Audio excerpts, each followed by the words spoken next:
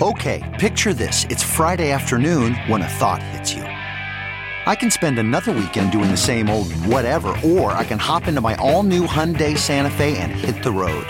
With available H-Track all-wheel drive and 3-row seating, my whole family can head deep into the wild. Conquer the weekend in the all-new Hyundai Santa Fe. Visit HyundaiUSA.com or call 562-314-4603 for more details. Hyundai, there's joy in every journey. Welcome to the Tech Meme Ride Home for Monday, July 1st, 2019. I'm Brian McCullough. Today, was Johnny Ive burned out at Apple or was he burned out by Apple? Again, Roku as the quiet mega player in the streaming wars. How TikTok is spending its way to ubiquity, possibly on the backs of those it wants to supplant. And how tech is revolutionizing archaeology. Here's what you missed today in the world of tech. The article everyone was talking about today was the background to Johnny Ive's departure from Apple from the Wall Street Journal. Reading between the lines, there are suggestions of a lot of the things that Apple Kremlinologists have been whispering about recently. Was Ive dispirited by Tim Cook's lack of interest in the product development process? Was he frustrated that Apple was becoming a more operations-focused company at the expense of design? Interestingly, there are hints at other things we've spoken about as well. Was Ive disappointed that the Apple Watch basically became a glorified health tracker as opposed to the luxury fashion item he might have imagined? The article suggests that in the first year of the Apple Watch only sold a quarter of the units Apple had been projecting, and thousands of the gold version of the watch apparently went unsold. Lots of people on Twitter demanded to know what happened to all of those gold watches. But the most buzzed about details were the picture painted by the piece of Ive being basically AWOL from day-to-day processes at Apple, possibly for quite a while. This, in fact, is the very opening of the piece. Quote, as the deadline loomed for the 10th anniversary iPhone, Apple's top software designers gathered in the penthouse of an exclusive San Francisco club called The Battery. They had been summoned some 50 miles from the company's Cupertino headquarters to demonstrate planned features of the product to Johnny Ive, Apple's design chief, who seldom came to the office anymore from his San Francisco home. For nearly 3 hours on that afternoon in January 2017, the group of about 20 designers stood around, waiting for Mr. Ive to show, according to people familiar with the episode. After he arrived and listened to the presentations, he left without ruling on their key questions, leaving attendees frustrated. Quote, many of us were thinking, how did it come to this? Said a person at the meeting. There was a sense, quote, Johnny was gone, but reluctant to hand over the reins, end quote.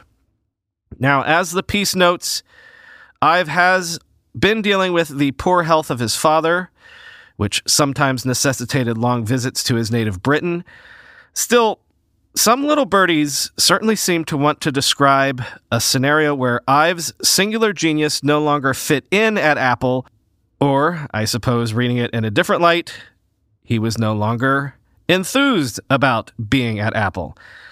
The piece ends with this kicker, quote, Mr. Ive's old design team, once thought of as gods inside Apple, will report to COO Jeff Williams, a mechanical engineer with an MBA, end quote. There is a different angle to the streaming wars to consider, which is the hardware angle, the platform angle. Strategy Analytics predicts that Roku will, with 52 million shipped devices, by year-end have 70% more over-the-top streaming video devices installed than its next closest competitor, the Sony PlayStation. After the PlayStation, quote, in terms of streaming device sales in Q1, the next closest competitor were devices powered by the Amazon Fire TV operating system, which accounted for 12% of sales, less than half of Roku's sales. Devices powered by Samsung's Tizen accounted for 11% of sales, while those enabled by Google's operating platforms, Android TV and Chromecast, accounted for 9%. Roku's extensive content offering, comprehensive search function, and simple and intuitive user interface have been key factors in its success alongside affordable hardware and regularly updated software, said David Watkins, director at Strategy Analytics and the report's author. Roku has managed to establish itself as a highly respected and trusted brand in the U.S. with no perceived hidden agenda when it comes to promoting content on its platform, end quote. Now, again, this is not the only vector in the streaming wars. Little devices connected to your TV are not the be-all and end-all here, but it is a platform vector to consider, and that last bit of that quote is interesting. No perceived hidden agenda. Might there be something useful to that once the bullets really start flying in about a year's time? Might there be something useful to neutral ground? Oh, and this is just an interesting little data point that may or may not relate to that at all. Quoting Deadline, the proliferation of streaming and the novelty of the subscription video on demand interface are contributing to paralysis among consumers grappling with too much choice, according to Nielsen's latest total audience report. Among adult SVOD users, only 1/3 of them report browsing the menu of a streaming service to find content to watch, with 21% saying they simply give up watching if they are not able to make up their minds. In the more traditional pay TV realm, by contrast, 58% of viewers told Nielsen they're more likely to go back to their favorite channels if they find themselves unable to make a choice about what to watch. Think about the last time that you or loved ones decided to sit down and watch TV, listen to new tunes, or stream a program, the report said. Were you stuck in decision purgatory, endlessly checking out previews, unable to make an actual choice? How long were you there? And how much do you think the paradox of choice costs programmers, content owners, brands, and marketers, end quote. Actually, how long were you there? Trying to make a decision on what to watch? According to the report, the average adult takes 7.4 minutes to make a decision about what to watch on a streaming video on demand service.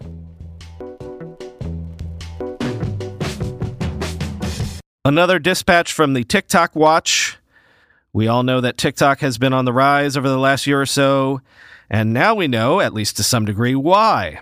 According to the Wall Street Journal, TikTok's Chinese parent ByteDance spent around $1 billion advertising on Facebook, Instagram, and Snap in 2018 alone. In fact, ByteDance, via TikTok, became Snap's single biggest advertiser. So the first obvious question would be, how happy can all of these platforms be about basically becoming the promo platform for a next generation challenger, a social network that is looking to supplant them? In fact, the piece says that there has been a heated internal debate inside Snap about running TikTok ads at all. Although, if you're Snap, can you turn down money from your biggest overall advertiser? You probably can't. And then there's this interesting tidbit. Quote, ByteDance has expressed interest in buying Snap if the U.S. company gets closer to profitability, people knowledgeable about ByteDance's plans said. ByteDance also has considered buying Twitter and Quora, several people said. Snap CEO Evan Spiegel has said he has no interest in selling, and a person familiar with Snap and ByteDance didn't express its interest to Snap. Twitter and Quora declined to comment, end quote. Although, given the current environment, what odds would you give me about that going through, about a Chinese social network being allowed to swallow a major U.S. social network?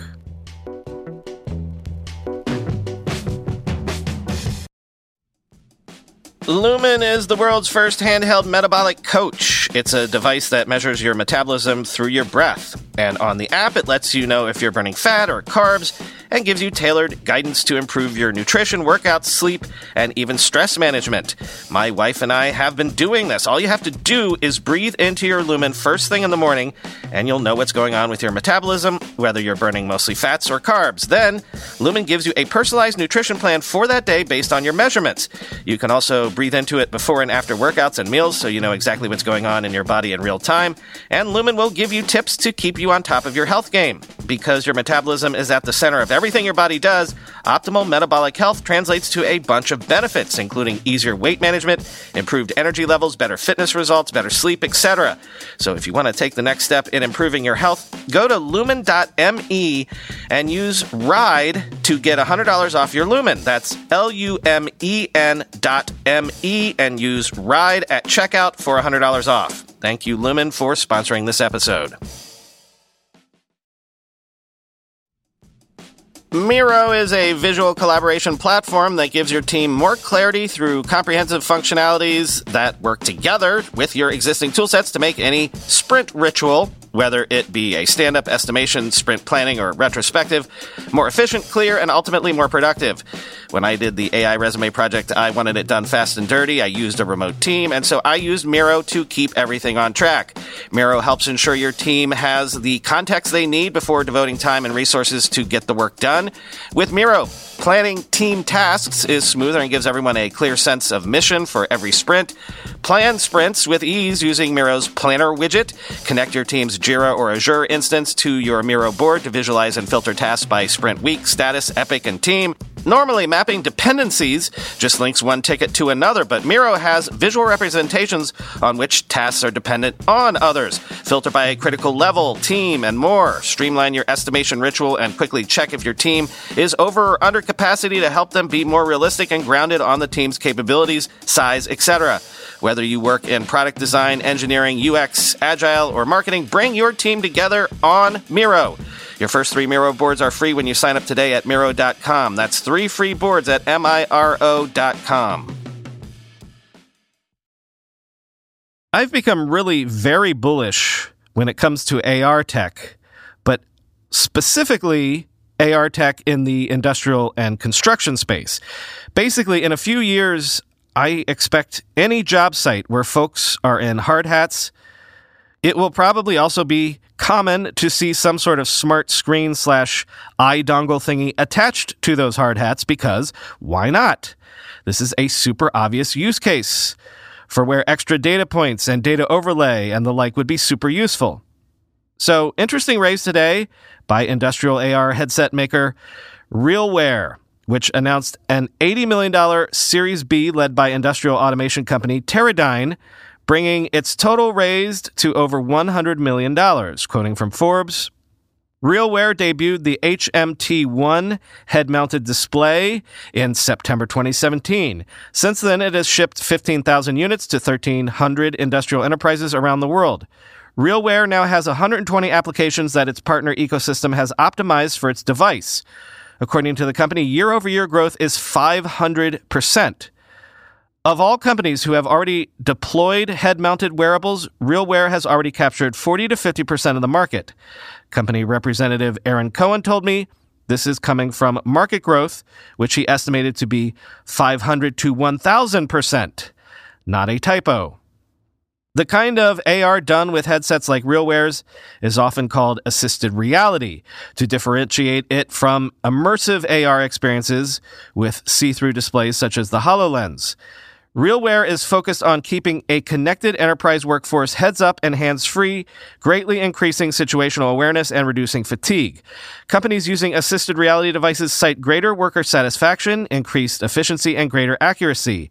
RealWear runs on Android, so thousands of apps can immediately be loaded onto the HMT-1 to transform them into a hands-free voice experience, end quote. After getting out of the cellular modem business, Intel is putting around 8,500 of its patents related to wireless modem technology up for auction. Quote, the auction offering is comprised of 2 parts, the cellular portfolio and a connected device portfolio. The former includes approximately 6,000 patents related to 3G, 4G, and 5G cellular standards, and an additional 1,700 assets that read on wireless implementation technologies. The latter is made up of 500 patents with broad applicability across the semiconductor and electronics industries. Although that represents a large portion of Intel's cellular IP, it is understood that it will retain significant wireless assets. The size and strength of Intel's portfolio means that this auction is likely to draw plenty of comparisons with the bidding process for Nortel's patent assets back in 2011. That sale attracted a lot of interest from the giants of the mobile and broader tech world as the bankrupt Canadian telco sold off its grants at a time when rapid growth in the smartphone market meant that legacy operators and new entrants were looking to strengthen their IP positions. After a highly competitive auction process, the assets were acquired for $4.5 billion by the so-called Rockstar Consortium, comprising Apple, BlackBerry, Ericsson, Microsoft, Sony, and EMC. That group outbid Google for the portfolio. While the Nortel portfolio was regularly cited as the strongest in the mobile space, the tough licensing conditions in the U.S. meant that Rockstar struggled to monetize the grants, and they were eventually acquired by PRX, end quote.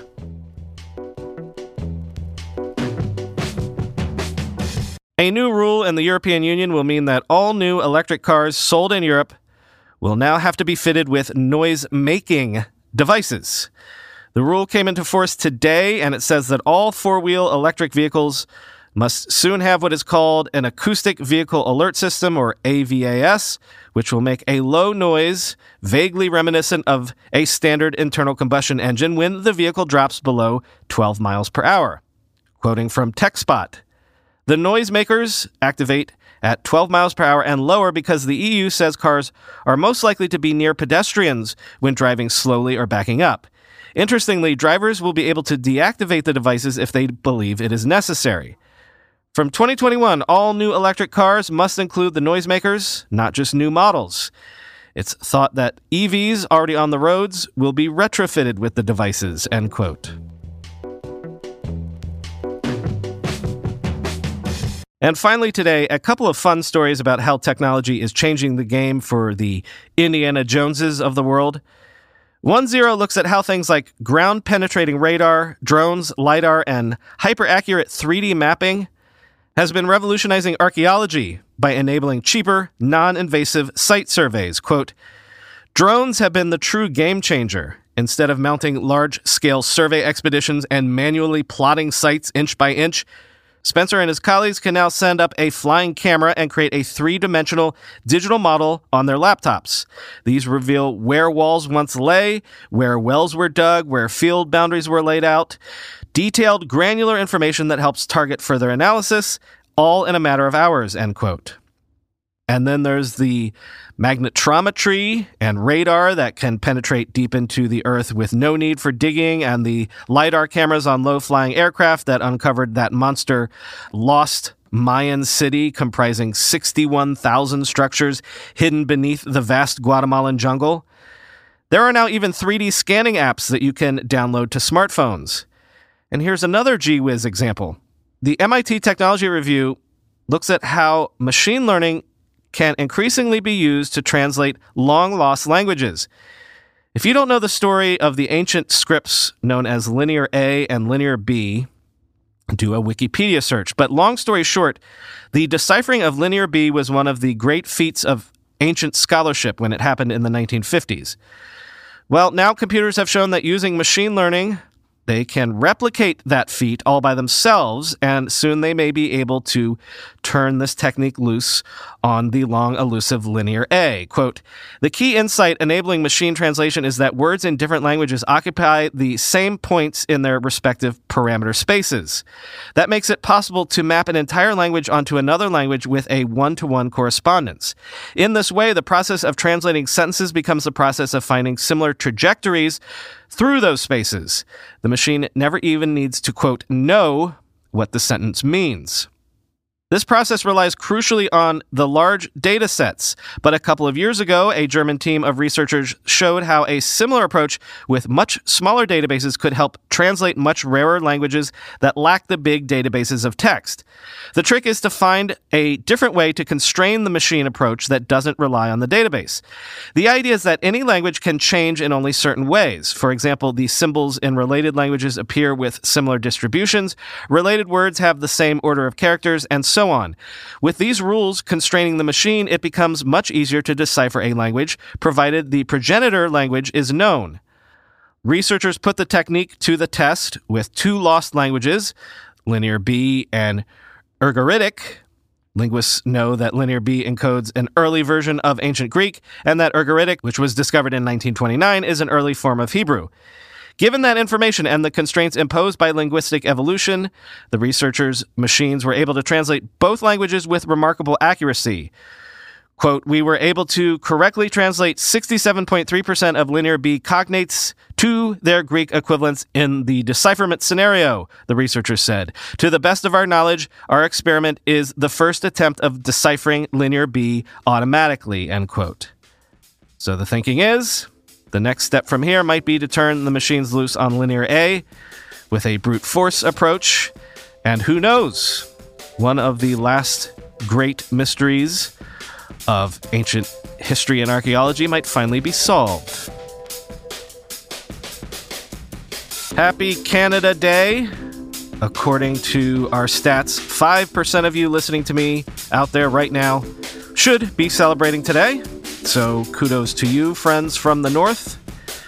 Talk to you, all of you, tomorrow.